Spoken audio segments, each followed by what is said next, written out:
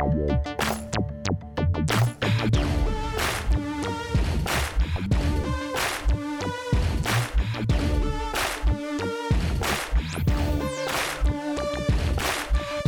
to the podcast. We do recover with Jared Miller, your host. And I'm Dr. Terry Sellers, your co-host. This is a podcast about recovery from addiction. We want to talk about what successful recovery can look like. Brought to you by Steps Recovery Center and the St. George Hilton Garden Inn. You're listening to episode 29 of We Do Recover. I'm your host, Jared Miller. Today, I'm joined in the Recovery Lounge by Sean, the producer that makes this thing possible. Hi. There he is, his signature holler. You won't give me a microphone. What's going on? Oh, too fun, too fun. And we have Big John Taylor with Hunts for the Brave. Thank you so much for coming on, John. How are you this morning? I'm doing good, doing good. I don't know about the big part other than my girlish figure, but we'll run with that. Oh, come on, you're a giant of a man. Don't get humble on us, buddy. Yeah, well, that's how we have to live. You're doing some big things, and I'm excited to get to it. I'm excited to get to the stuff that you guys are doing. So this podcast was recorded in sunny St. George, Utah. Episode 29, Part 1 is brought to you by Steps Recovery Centers, where addiction ends and healing begins. If you or a loved one needs help, please give them a call, 801-800-8142. So we always start off with new and goods. Sean, let's get your new and good. I hear you got some jet lag going on. What's up with that? I had another trip up to Washington to build another radio studio. Yeah? Yeah. That's a lot of driving. Are you going to just get a second house up there while you're I'm up there? thinking about it. Maybe like a little studio. Can't afford a house. Yeah. Washington's more... You think St. George is expensive. Isn't Washington super expensive? I didn't look. All I know is all the restaurants are still closed. It is. I have a son that lives in West Seattle, and it's very expensive. Very, very expensive to find even an apartment up there, a house to rent. So, yeah, it's expensive. So good luck with that. I think I'll be staying here. There you go. There you go. Solid plan. Right. I want to stay in my own expensive rather than like new expensive. There you go. There you go. Right. What else is happening in the world of Sean, man? That's about it. Just working hard. School thing. Midterms are this week. Spring break the week after. Nice. Oh, yeah, there's the whole Dixie name change thingy. Yeah, what is going on? Yeah, we're getting away from Dixie, huh? Because there's some kind of... You know what? As I say, as long as the check clears every 2 weeks, I don't care what name's on it. That's a great point. That really is. That's a great point. Daddy's got bills to pay. That's why he's going to Washington. Right. I love it. Thanks, Sean. I appreciate you checking in. John Taylor, what's new and good with you? What's going on in your world, buddy? We're just surviving, trying to stay healthy and avoid any kind of illness and sickness, and enjoying being down here in St. George today, and grateful for this opportunity. Isn't it so nice down here? It is. It is. It's a little shock. I kept waiting for the temperature to change as I was driving south, and that never happened until after I dropped out of Cedar City, but we'll take it. So John's from up at Salt Lake area, right? Yeah, out of West Jordan. So West Jordan. Yeah. It's funny how that doesn't really change until you come down from Cedar, right? Yeah, and it's crazy. Welcome to the desert. Yeah. Right. So I had the craziest thing happen to me this morning, right? I get up, I'm by nature an early riser, and I get up and I go and I get a workout in. And I'm like, this is my new and good, everybody. And, this is my weird story, but I'll get to my new and good. So I get in the sauna and I'm like toweling off, right? Like getting ready to put on my sweater and, head home. And I kid you not, this guy comes behind me and goes, meow. And I was like, huh? Like, I turned around with this just shock and awe. Like, did I really just get meowed at? Like, that is the craziest thing. And what I wanted to say to him is, like... that is the truest form of a cat call. Yes, that is. It was a through and through a cat call. I wanted to be like, easy, guy. I'm getting my engagement pictures done today. So that's my new and good. But I had to tell the weird story before I got to the new and good. Well, you got to tell your fiance that she needs to be grateful for you because now you have options. Oh God! Oh man! Well, I can tell the direction this is going. I'm grateful to be able to get in my car and go back north this afternoon. Man, good stuff. Good stuff. All right, well, let's get to it. John Taylor, you tell us about. I know that you're one of the people that's a big mover and shaker and hunts for the brave. Tell us a little bit about Hunts for the Brave, the work that they do, your position. Let's start right there. So I'm chairman of the board for Hunts for the Brave. I have a group committee of board members that help us out, that facilitate everything from permits from the division and paperwork and making sure gates are locked or unlocked and going on. But couldn't do it without my committee. So I'm grateful to those guys and what they bring to the table and the effort that they put in. We all volunteer our time, our trucks. We have nobody on the payroll. Nice. Which we're extremely proud of that fact. And kind of a quick breakdown of Hunts for the Brave. We're an affiliate of Sportsmen for Fish and Wildlife out of North Ogden. So we work under their umbrella. And we had the opportunity about 9 years ago to start to reach out and try to give back to some of our veterans. We've been able to reach out to our veterans, first responders. We've helped cancer patients across the board, people in need. But our biggest area is giving back to our veterans. So, a true labor of love. Sounds like nobody's getting paid. Nobody's on the payroll. You guys are just doing it from the goodness of your heart and to establish some kind of camaraderie and connection. Yeah, and that's the biggest thing, especially with the veterans. They sign up, they go overseas, they have a brotherhood, then all of a sudden they get injured, they have issues, they get sent home, and they've lost that brotherhood. And unfortunately, that can lead to some very dark places. And we're grateful that we have the opportunity to bring them into our family and into our brotherhood and allow them to re-engage, a brotherhood that they think that they've lost.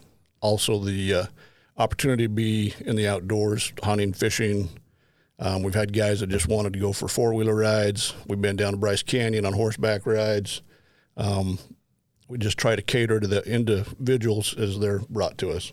Yeah, those of us that work in this field call it experiential exercises, experiential activities, getting out, getting with nature, right? I love it. It's crazy. You mentioned that people come back a lot of times, they have physical injuries, right? I mean, is it too far off base to say people have lost limbs or, have shrapnel injuries, things of that nature? No, it's across the board. And, we're proud of the fact that we've been able to take quadriplegics out on hunts. And, we've been in a situation where we had gentlemen that had to use a straw system to activate his weapon. And he harvested an antelope.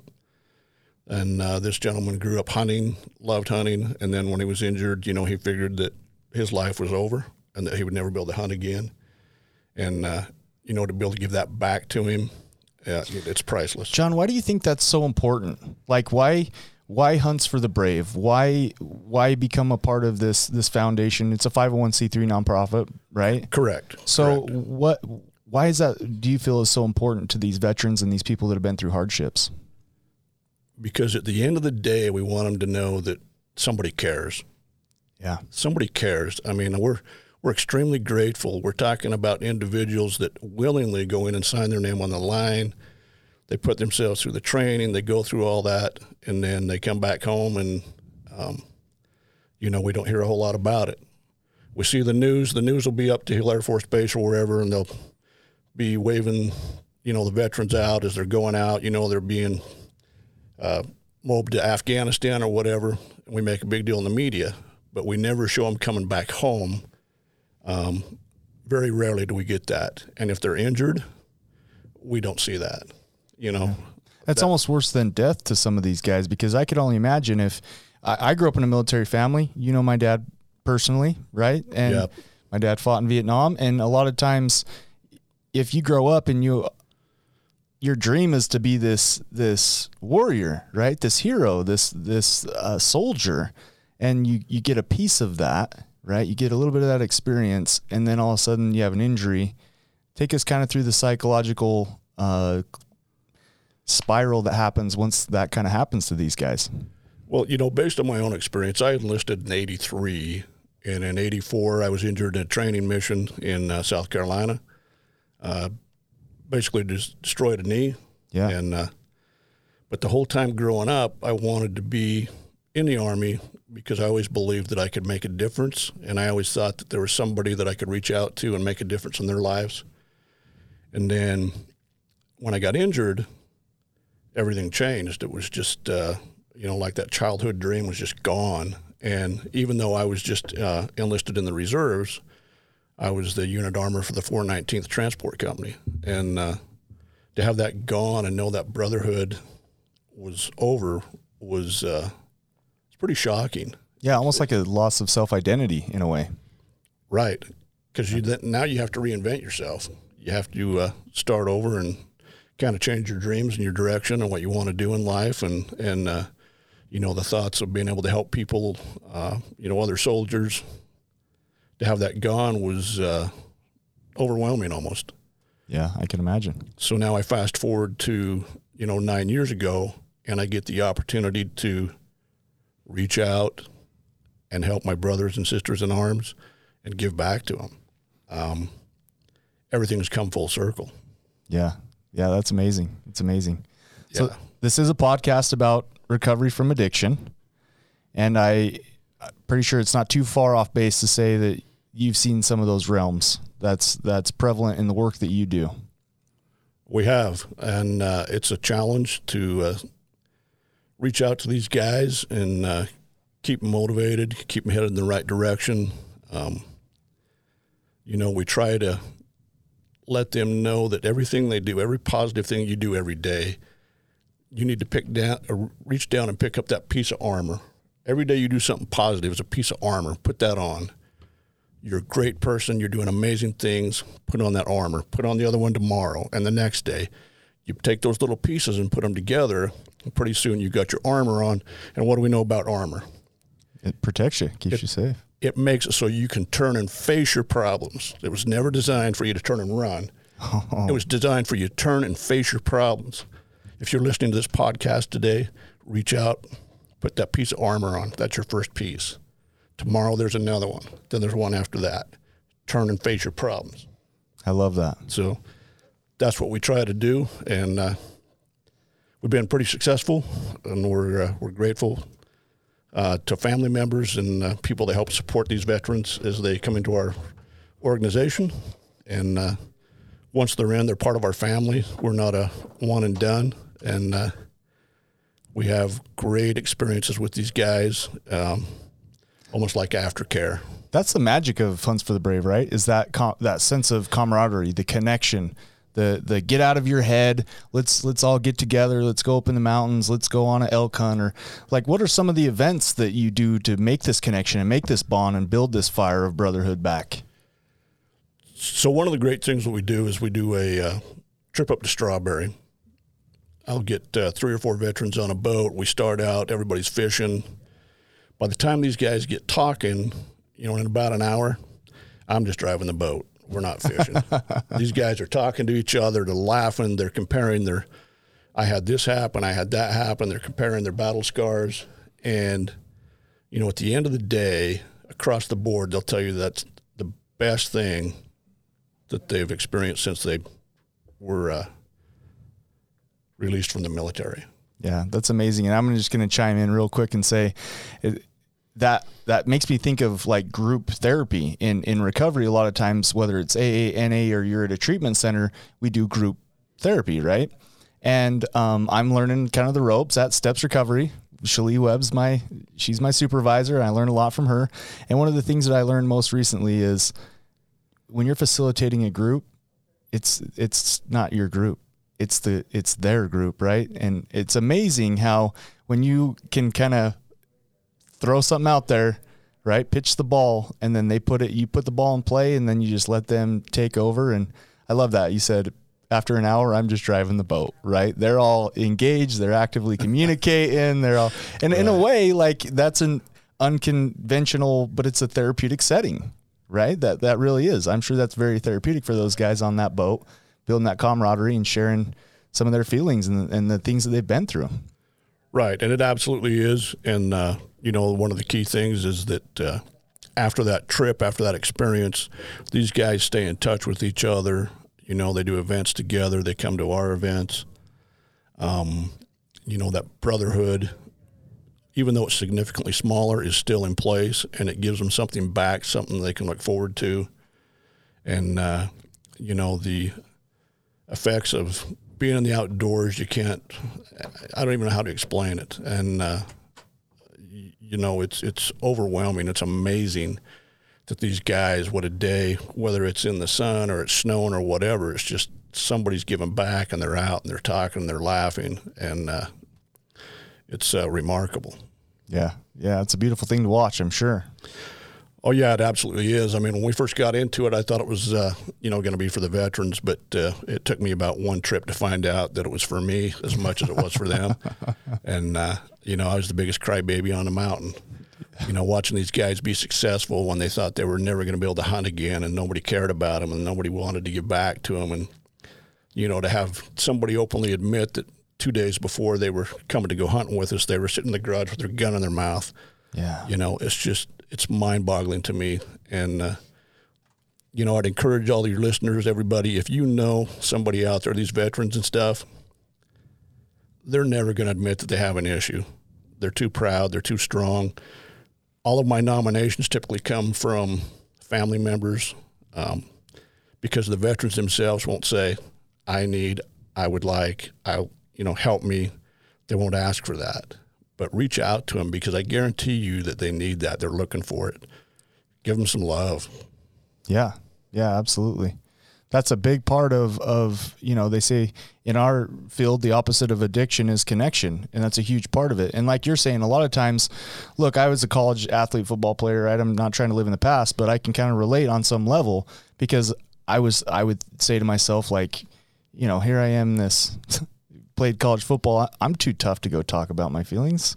I'm not going to admit that I need to go see a counselor or talk about what's going on in my head, and so that's huge, John. And I appreciate you pointing that out, because a lot of times, even just the suggestion for those of you that are listening, like, hey, I heard of this amazing nonprofit foundation called Hunts for the Brave, John or Jill or whoever it is, maybe you should check it out.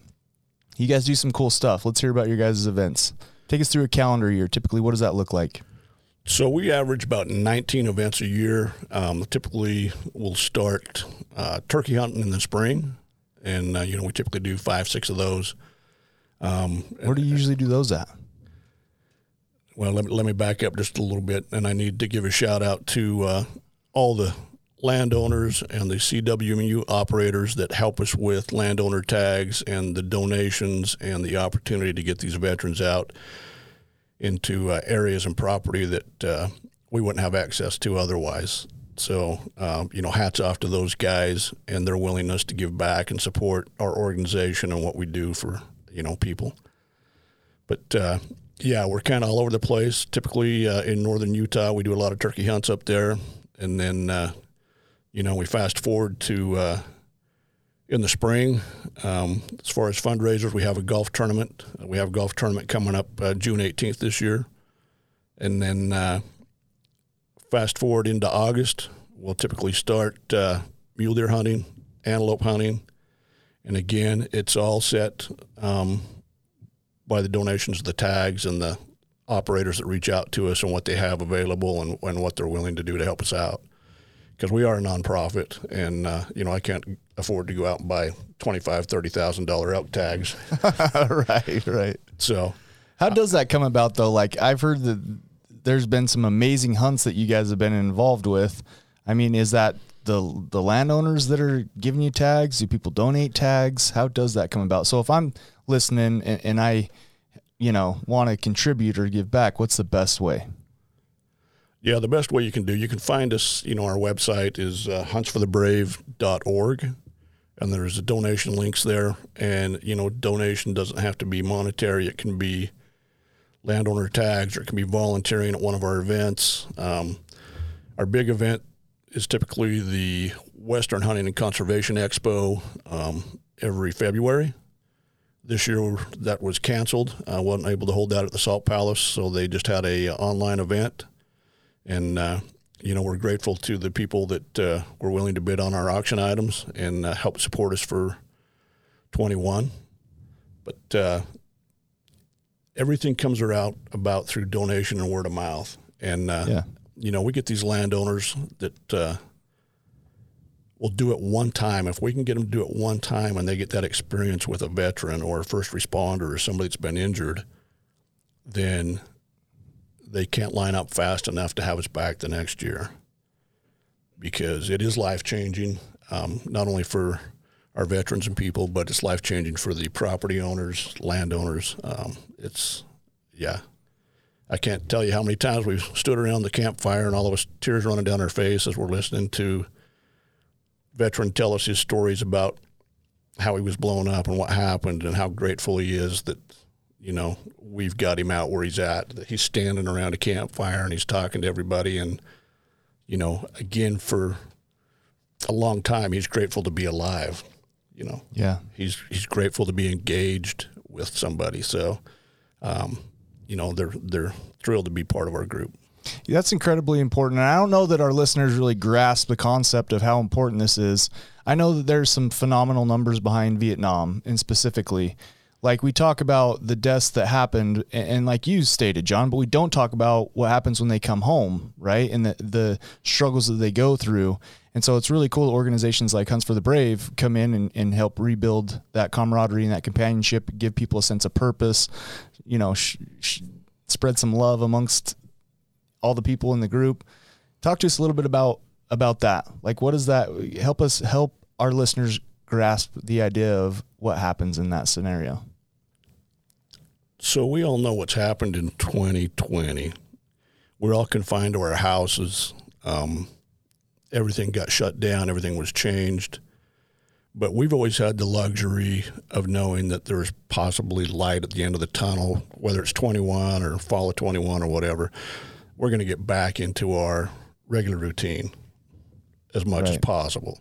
That's what we're hoping for anyways. So if you take one of these veterans that has an issue, whether it's physical or mental or whatever, they feel trapped in that all the time. They feel trapped in that since they came home. There's no light at the end of the tunnel. They're not going to be able to get out and run to Walmart and face the crowd and everything else until they get some help. Yeah. And that's what we're looking to do, is to get these guys up off the couch, out of the basement, out of the garage. You know, it's heartbreaking, the fact that we still lose roughly 20 veterans a day to suicide in the United States. That's too much. One is too much, especially if it's one of your family members. Yeah, we had John Gossett with Life's Worth Living Foundation on here, which is a suicide prevention, again, nonprofit.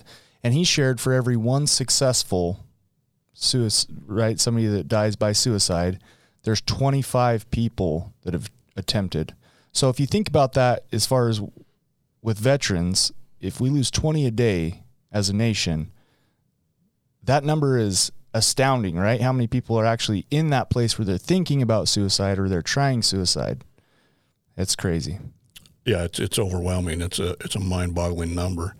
And again, because the veterans typically won't ask for help, a lot of times there's no indication. And, you know, you never know what dark place they sink into. And that's our goal. That's our objective, is to help and try to identify those people and help to get them out of the garage and out of the basement and out of their dark place, and just show them that, you know, somebody loves them and cares about them.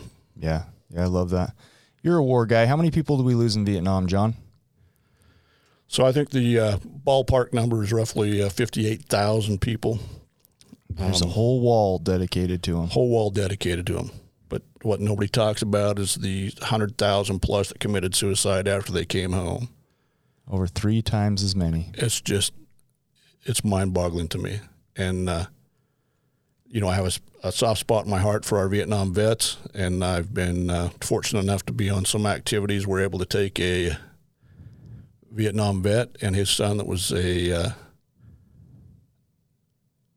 veteran that was involved in Iraq, and get those two together on an outdoor activity. And it was the same thing. Get those two away from the phone and all the distractions. Yeah. And, you know, you get to a point where you just let them sit on the ridge and talk. And, you know, they shed tears and they hug and they love. And that's what it's about. Yeah. Thank you so much. This has been awesome. For those of you that want to get involved with Hunts for the Brave, where do they go to check it out? Again, you go to huntsforthebrave.org. Our website's under a little bit of construction right now, but you can still reach out to us. Thank you guys for listening. In part 2, we're going to come back. We're going to get to know John Taylor, the man, get some of his stories with Hunts for the Brave and things that he's been involved with. I'm super excited to get the second part. It'll be fun. You are listening to We Do Recover with Jared Miller and co-hosted by Dr. Terry Sellers. We'll be right back after this short break with more of We Do Recover with Jared Miller, sponsored by Steps Recovery Center and the Hilton Garden Inn. I'm Desmond Lomax, one of the clinical executives here at Steps Recovery, and once you become of the Steps family, you're just a part of the Steps family. A lot of us have overcome substances, overcome addiction, and now we're able to help other people. Second of all, we're also going to help you in a way where you can afford to be helped.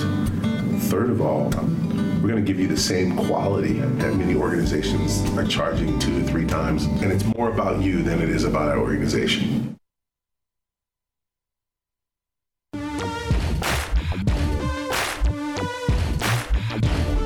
We welcome you back to We Do Recover with Jared Miller, co-hosted by Dr. Terry Sellers. Brought to you by Steps Recovery Center and the St. George Hilton Garden Inn. And now with part 2 of our podcast, Jared Miller and Dr. Terry Sellers. And we're back for part 2 of episode 29 of We Do Recover. We have our featured guest, John Taylor, here today with Hunts for the Brave. In the first part, we learned about Hunts for the Brave and all the amazing things that they're doing to support our veterans. I'm super excited to get to know John Taylor a little bit more, the man behind the foundation, and some of the cool experiences that he's had. He's met some pretty legendary people, and we're going to get to that. But first, if you're traveling through Southern Utah, episode 29, part 2 is brought to you by Hilton Garden Inn. If you're traveling through Southern Utah and you need a great place to stay, or even a loved one needs a great place to stay, check them out. Give them a Google search. Just type in Hilton Garden Inn, St. George, Utah. It's always sunny and bright at the Hilton Garden Inn. All right. That was a rough sponsorship mention. I stumbled through that one. I'm sorry, Hilton. Well, You've done that better in the past. What happened today, man? I don't know. Okay. I will say I will give them credit. Place was clean. The people were awesome. Reach out to the Hilton Garden Inn here in St. George. They did a phenomenal job for me. I'm grateful. So I typically will go and meet the guests that are coming on the night before. We went and had a really good dinner last night. And one thing that I noticed when I'm pulling into the parking lot is they just got that steam coming off that pool. And I'm always like, one of these days I'm going to go jump in that pool. It looks amazing. Yeah, well, it was full of people last night. So was it? Yeah, it was. I thought it was a little chilly for myself, but it was full of people last night. So. Yeah, that's awesome. All right, so John Taylor, let's get to know the man behind the foundation a little bit more. Let's get on a personal level. Let's get deep, buddy. Let's dig. So tell us a little bit about yourself. Yeah, I was born in Midvale. Actually born in Murray, Utah, raised in Midvale. Grew up across the street from the dairy farm. All the neighbors, everybody in the world that we knew worked at that dairy farm. And it was crazy, but it was a great time. And that's how you became big, John Taylor, is all that whole milk and cheese and no? That's got to be the whole milk. I mean, that was back in the day when everything was in a glass bottle, a gallon glass bottle. And, we would carry that through the pasture home, and then we'd fight the siblings for the cream off the top. There you go. Very nice. But yeah, that was where we were raised, and I have 5 sisters and no brothers. And, unfortunately, my oldest sister, Vicky, passed away, and I got a really tough education about life and feeling sorry for myself. In 2009, I was awarded a caribou hunt up in the Northwest Territories, up above Norman Wells. And while I was out on that hunt in 2010, I suffered a heart attack. Mm. The guy, while you're out on the hunt? While I'm out on the hunt. In the middle of the mountain? I'm in the middle of nowhere. I mean, it's so quiet up there, it keeps you awake at night. But, yeah, I'm in the middle of nowhere. And the guides thought they were calling in a recovery. And for whatever reason, through the grace of God, I survived that. And I survived the Canadian hospital in Yellowknife. Was that an experience? What was that like? I got firsthand a taste of socialized medicine where you're a number. Oh, okay. And they do what they can to make you comfortable in one of these outposts until the bed opens up down in Alberta or Edmonton or somewhere. Oh, wow. And, so they were talking about having to send me down there for open heart surgery. And, they were telling me I'd be in country for roughly 6 months. And then I still remember the day the nurse, Ruth was her name, came in and she says, "John, you're going to be really happy." I said, "Well, what's up?" She says, "Well, the Americans are coming to get you." I says, "What?" She says, "The Americans are coming to get you." It's like, okay, maybe you gave me too much morphine or something, And I have to back up. I have to admit that I refused to drink the caribou broth. I have no idea what it was, but I refused to drink it. They told me it was like their coffee. And I just remember telling them that until I knew which end of the caribou it came out of, I wasn't drinking it. So, anyways, I remember just that overwhelming feeling when I seen that flight crew walk into that hospital with that American flag sewn on their flight suits. Pretty emotional, pretty crazy. So fast forward, I come home. They take me over to the hospital in Murray, Utah. Next morning, doctor puts a stent in. Next day, I walked out of the hospital. No 6 months, no nothing. So that was in August 2010, and I spent September. I was feeling sorry for myself, thinking that my dream hunt had been exploded and blown up. And then I get a phone call October 7th. My mother told me that they found my sister Vicky dead. Oh, man. So in an instant, I realized how crazy it was that I'd been feeling sorry for myself. Yeah. And the hardest thing I had to do was close the lid on her coffin. Yeah. And, she was my older sister, and we probably had the most in common, and got in a lot of trouble together, and I still miss her and love her. And crazy as it sounds, I typically talk to her every day, prayer, whatever you want to call it. But, Yeah, you feel her energy, her presence. We still have those conversations. Yeah. So, yeah, that was pretty educational, and got through that. And then how did you cope with that, John? How did you kind of find your way through that without turning to, that song "Drugs or Jesus"? I'm a big believer in that. It seems like when people go through trauma, they either go to drugs or Jesus. Right. Well, being raised in a family with, my father was disabled at a young age for me. I was about 8 years old, and being the only boy in the family, 5 sisters and no brothers, you learn to take on a lot of stuff. Yeah. And it was important at that time in our lives that I helped, my parents get through that. No parent wants to ever lose a child. It was just a really, really tough time. And, I had to take some time for myself and get out in the outdoors and process some stuff. And that's where I was able to get past a lot of it. Everybody tells you it gets better with time. It doesn't. You just learn to live with it. Yeah. You learn to live with it. And so that's where we're at, and that's what we did. And, I'm grateful for the experience, with my family. And even though it was challenging that, my father was disabled and not able to do a lot, I'm grateful. I wouldn't change any of it because of how close I am, with the rest of the family, and we were always close, once we got older. So yeah. I don't know. That's maybe more personal than you wanted to get. No, I love it. I appreciate it. I didn't know how far you wanted to dig, but no, So your mom didn't happen to have a sister named Afton Boakley, did she? Yes. She did? Yes. That's weird. That's my grandma's name. That's absolutely right. I guess that makes us second cousins? Yep. That's absolutely right. Kind of cool, huh? Kind of cool. Welcome to Arkansas.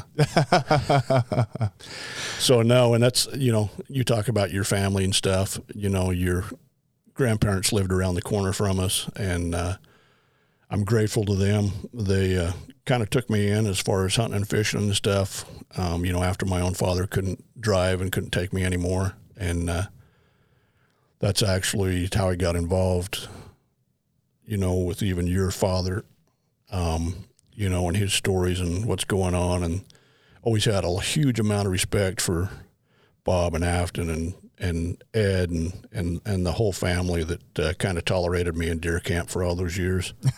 So, yeah, I come from a big hunting family. That's for sure. And from what I understand, my grandpa was an amazing fisherman. Grandpa Yeah. Boakley. Yeah. Yeah, he loved to fish. He had that homemade pontoon boat, and he loved to fish. So, yeah, I'm always grateful to those guys, and I really appreciate the service to the nation, from your family members, and you can never give back to those guys for what they sacrificed and what they did. So, John, I never truly understood, because I was probably too caught up in myself as a younger person.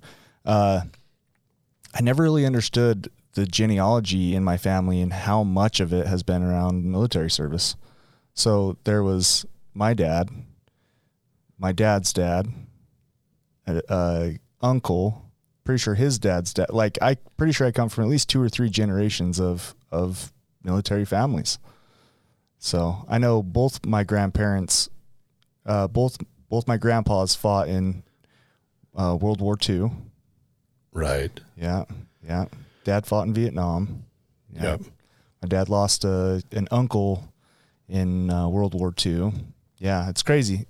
What's funny is I never realized it until I walked down the hallway at my mom's house, and she has all these pictures of guys in military outfits and purple star, or what is that? The Purple Hearts, and these cool Medal of Valor. Anyways, I don't know what they all are, but it's all, and I'm like, what is all this stuff? And so it's kind of cool to learn. Yeah, and I had that on my father's side of the family. My grandfather on my father's side, he was a Marine, and I had uncles that were in the CBs and all on my father's side of the family. And so there was a history of military background there, and that was part of my drive growing up, that I thought, one, it was going to get me away from 5 sisters, and 2, I was going to be able to form a brotherhood and be able to make a difference. So, and that you are, buddy, that you are. So tell us a little bit about some of the cool experiences that you've had. What are some of your favorite experiences with working with the Foundation Hunts for the Brave? So we took a gentleman on a hunt down in central Utah. How long ago was this? This was probably 6 years ago. Okay. And he was an amputee, and he was really struggling, fighting a lot of post-traumatic stress, and they reached out to us, and the plan was put in place to bring his family in on the hunt, so that he had his family there. He had that support. That's what he was comfortable with. Yeah. And in talking to his mom, she's telling us about all the experiences they had with him after his injury. And when he was injured, they were going across a bridge, and he stepped on a device that cost him his leg. Mm. But when that device went off, it blew him into the canal, and over there they dump everything in the canal. Their sewers, their chemicals, whatever. There's no regulations. So now he's got infection, and they can't figure out what it is. So they ended up about 30 surgeries on this young man. 30. 30. Wow. And each time they're having to cut another layer off because they can't stop the bacteria. They can't figure it out. The government sent scientists and everybody over to Germany. They had to grow this stuff. They had to figure it out and figure out how to kill it. So they got that accomplished, and we, fast forward, they get him back into the States, and they're getting him fixed with his prosthetic. And his mom is telling us, she says, well, all these people came to see him when he was in there. She says, but I got no idea who they are. Yeah. And I was like, well, you got any pictures? And she says, well, yeah, I got them on my laptop. So she opens up her laptop. There's this young man, and he's standing with Dale Earnhardt Jr. He's standing with Gary Sinise. He's standing with all these Hollywood people. And she's like, we don't have any idea who most of these people are. She was totally oblivious. Yeah. Really? And when I'm looking at the first one, I'm like, you realize that's Dale Earnhardt Jr., right? She's like, well, who's that? Like, okay, never mind. She doesn't watch NASCAR. Yeah. I don't want to get too redneck on you, but so that was a great experience, and he recovered really well from that experience, and actually was willing to re-engage, come out of the basement. That's where he had been living, and actually got himself back into school. Went to school, started an organization that does motorcycle racing for disabled veterans. Oh, wow. And, one of the best parts of this conversation is talking to him as he's headed back east, back to the military hospital. They're going to work on his prosthetic because every time he's racing his motorcycle, his leg's falling off. Oh, man. Did you even imagine? And he's willing to share that story. And do you think he's just doing it as like mental warfare against the other racers? No. I'm just kidding. I don't think. I mean, you never know. I mean, what's going to throw you off more than coming around the corner and finding a leg in the road? Right. That would throw you off. It's like, yeah. Did I really just pass a leg? Yeah. Yeah. Do I stop and pick it up or what? And I hope people don't think I'm cruel for laughing at this, but I'm sure, tragedy plus time equals humor, right? And I'm sure he would be sitting here laughing along with us.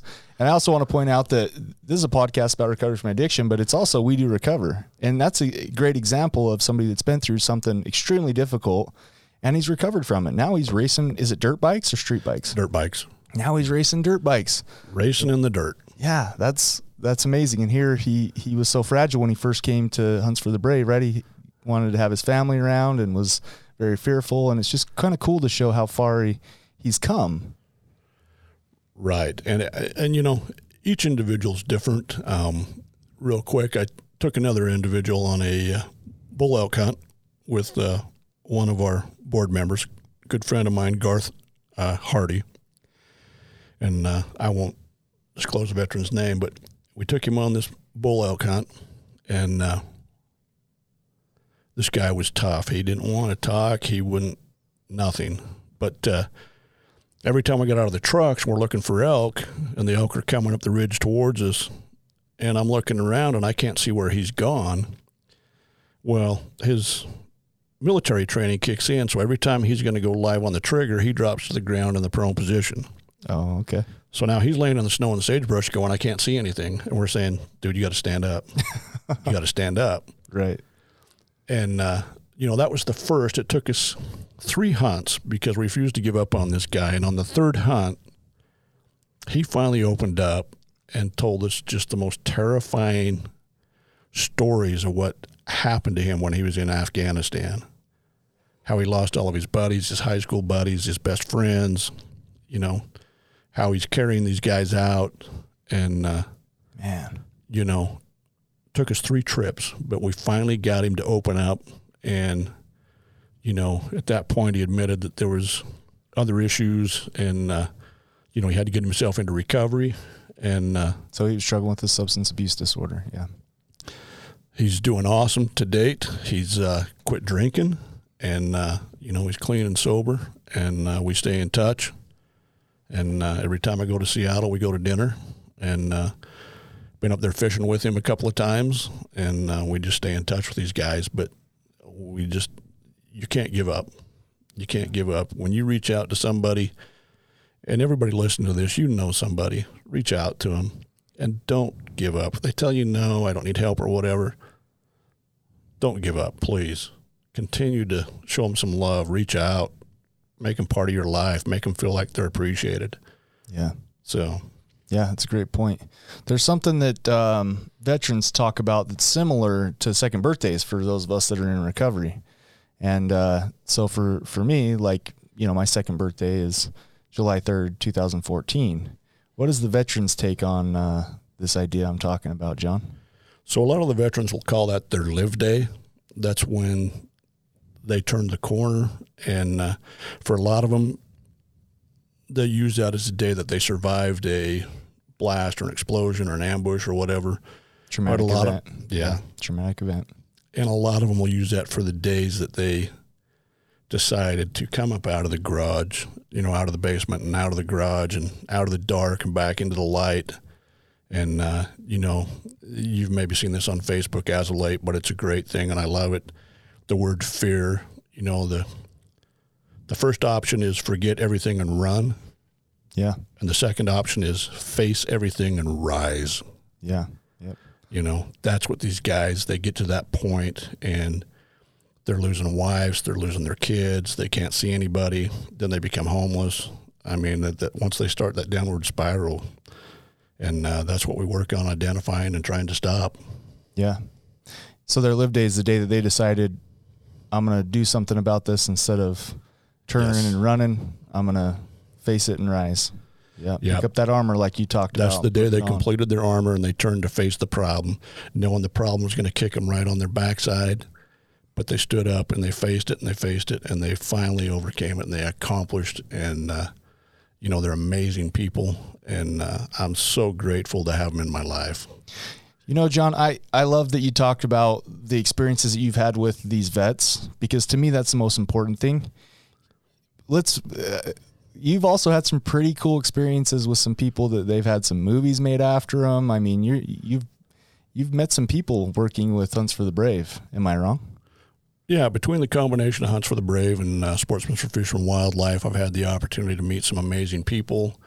The Jeff Foxworthy, Marcus Luttrell. Marcus is a great guy, great friend. I had the opportunity to cook dinner for him and Taya Kyle and his Patriot Tour back in 2016. For those that don't know, Marcus, what Hollywood film was based on his story? So Marcus is the original lone survivor from Operation Red Wings that seen all of his teammates killed. Marcus basically crawled about 7 miles before he was rescued and taken in by a tribe that protected him from the Taliban. And, they made a movie with Mark Wahlberg as lone survivor.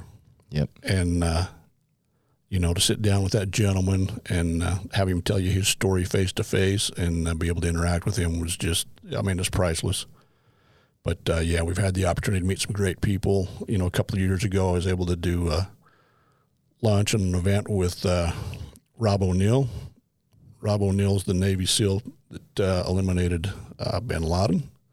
He was also the team director that rescued Captain Phillips. Wow. And, my question to Rob was, you're on a big boat, you're looking at a small boat, you're moving different in the water, and you guys scored everything you needed to rescue Captain Phillips. And he just looks at me and is stone cold and he says, that's what I do. I was like, no, because, I like to think of myself as a pretty good shot with a rifle, but I'm thinking, really? Yeah. I'd probably be lucky to hit the water if I was on a boat going up and down, right? That's pretty cool. So, yeah, great stuff. And, there's been amazing people that have come through and talked to us. You can go into the wrestling world. I was able to spend some time with Shawn Michaels and just amazing people. And they have their hearts in the right place. Sometimes they get in a position where they can't do as much as they would like because of their celebrity. Right.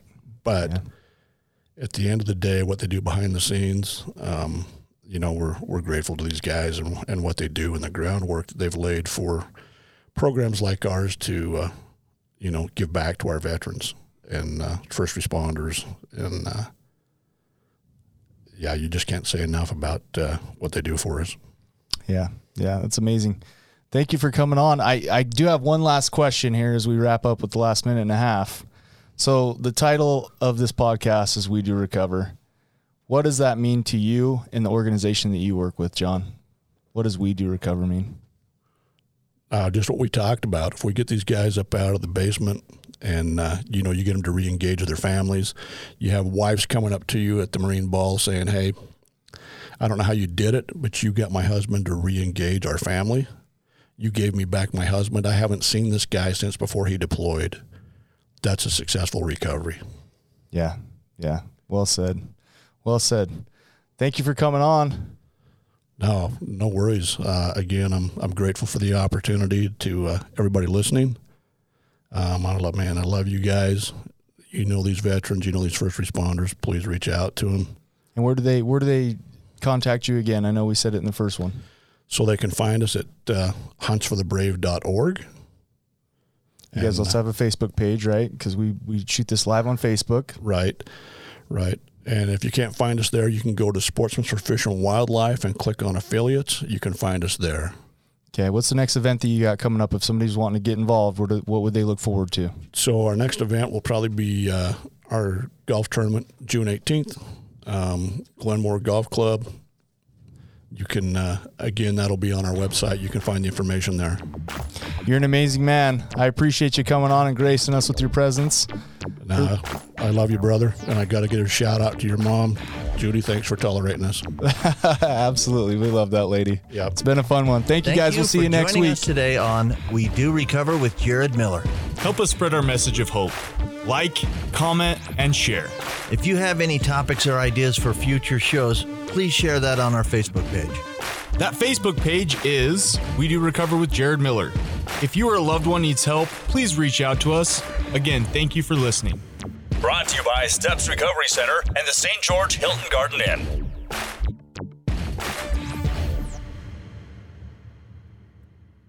This has been a production from A Podcast Studio.